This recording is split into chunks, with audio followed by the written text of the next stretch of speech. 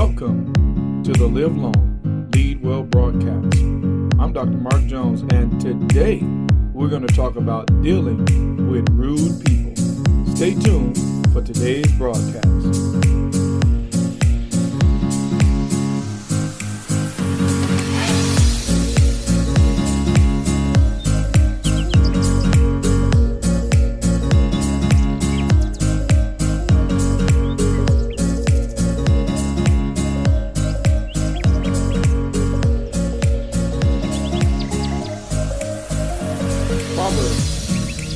Chapter 12, verse 16.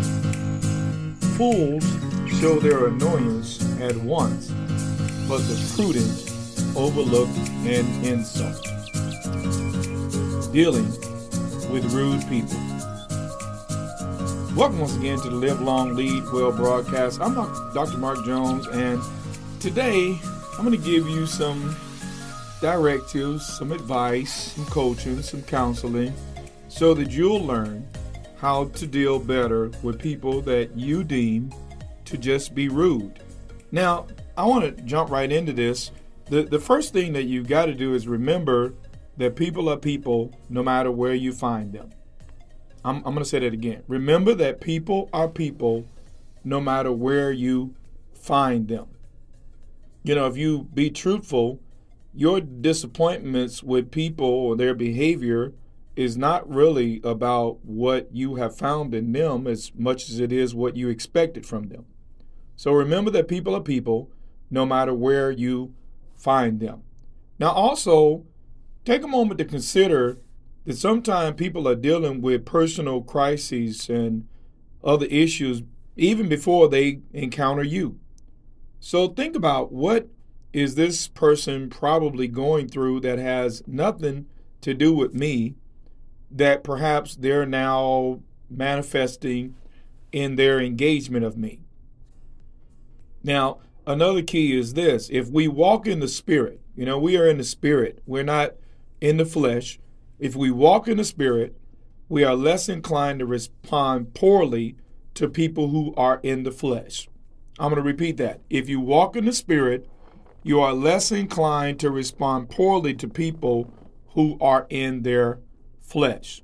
So be mindful of your condition, your attitude, and your mindset. Remember, life is unpredictable. But just because life is unpredictable does not mean that we cannot live in a state of preparation. I'm going to say that again. Just because life is unpredictable doesn't mean we cannot live in a state of preparation. And with that being said, here's number one on how to deal with rude people. Number one, focus carefully upon the person that you send out into the world to engage people. Remember, you don't know what you're going to encounter when you go into the world, when you go to church, when you go to work, when you go into a business arena. You don't know what you're going to encounter. So you got to make sure that you send the very best version of yourself to deal with them people or to deal with those issues. Here's number two. Remember that life happens, and we all encounter strangeness and rudeness, and none of that is really isolated to your experience. It just happens. So don't ever get into this victim mindset, or look how they acted towards me and look what they're doing to me. But realize that we're all dealing with strangeness and rudeness sometimes from those who are just trying to flesh out how to do life and probably not doing very well at that. Now, here's number three. Love means being mindful and intentional about making others the beneficiary of the interaction. So remember, we don't want to get into selfishness, because when we get into self, we magnify the faults and flaws of other people. But when we get into love, then we minister to the condition of other people through our attitude, through our engagement, through our mentality. We minister to the other person.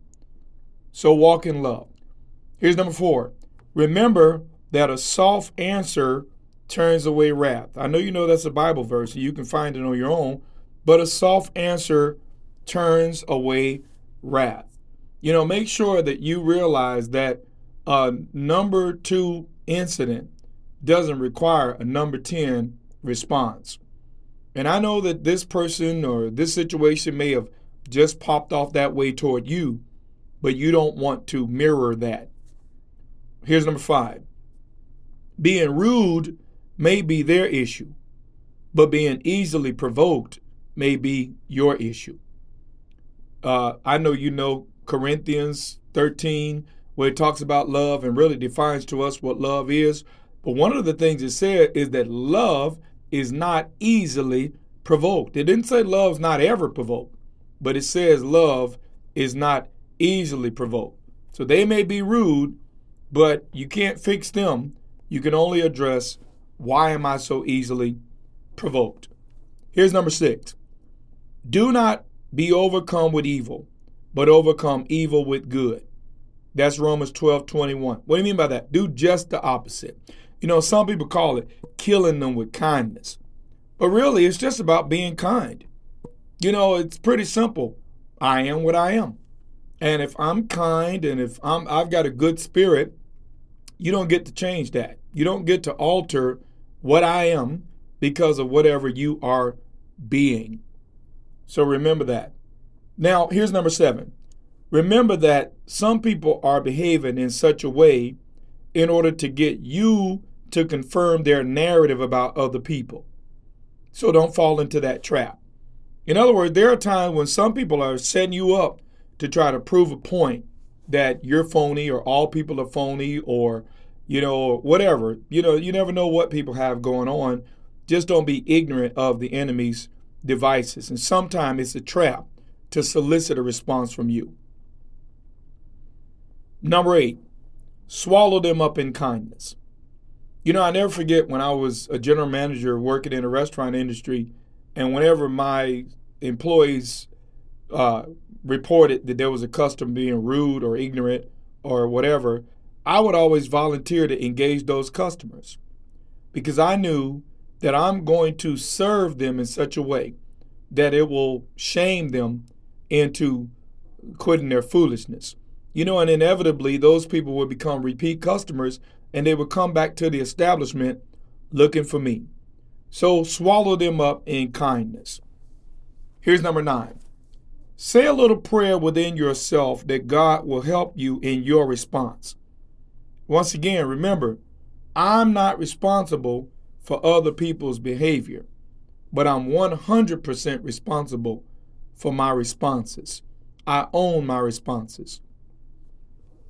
Now, here's number 10. Do not feel obligated to show your annoyance all at once. I know that sometimes we allow external situations to make us think we have to act out. But don't feel obligated to show your annoyance all at once. As we read in our verse, Proverbs 12:16, fools show their annoyance all at once, but the prudent will overlook an insult. And that brings me to another point. Even if someone is saying something ignorant, it doesn't define me. It defines their ignorance. So why should I feed into their ignorance? Now, here's number 11. Never feel obligated to match negative energy with negative energy. Short of someone exercising actual violence against you, everything beneath that probably doesn't have to be matched.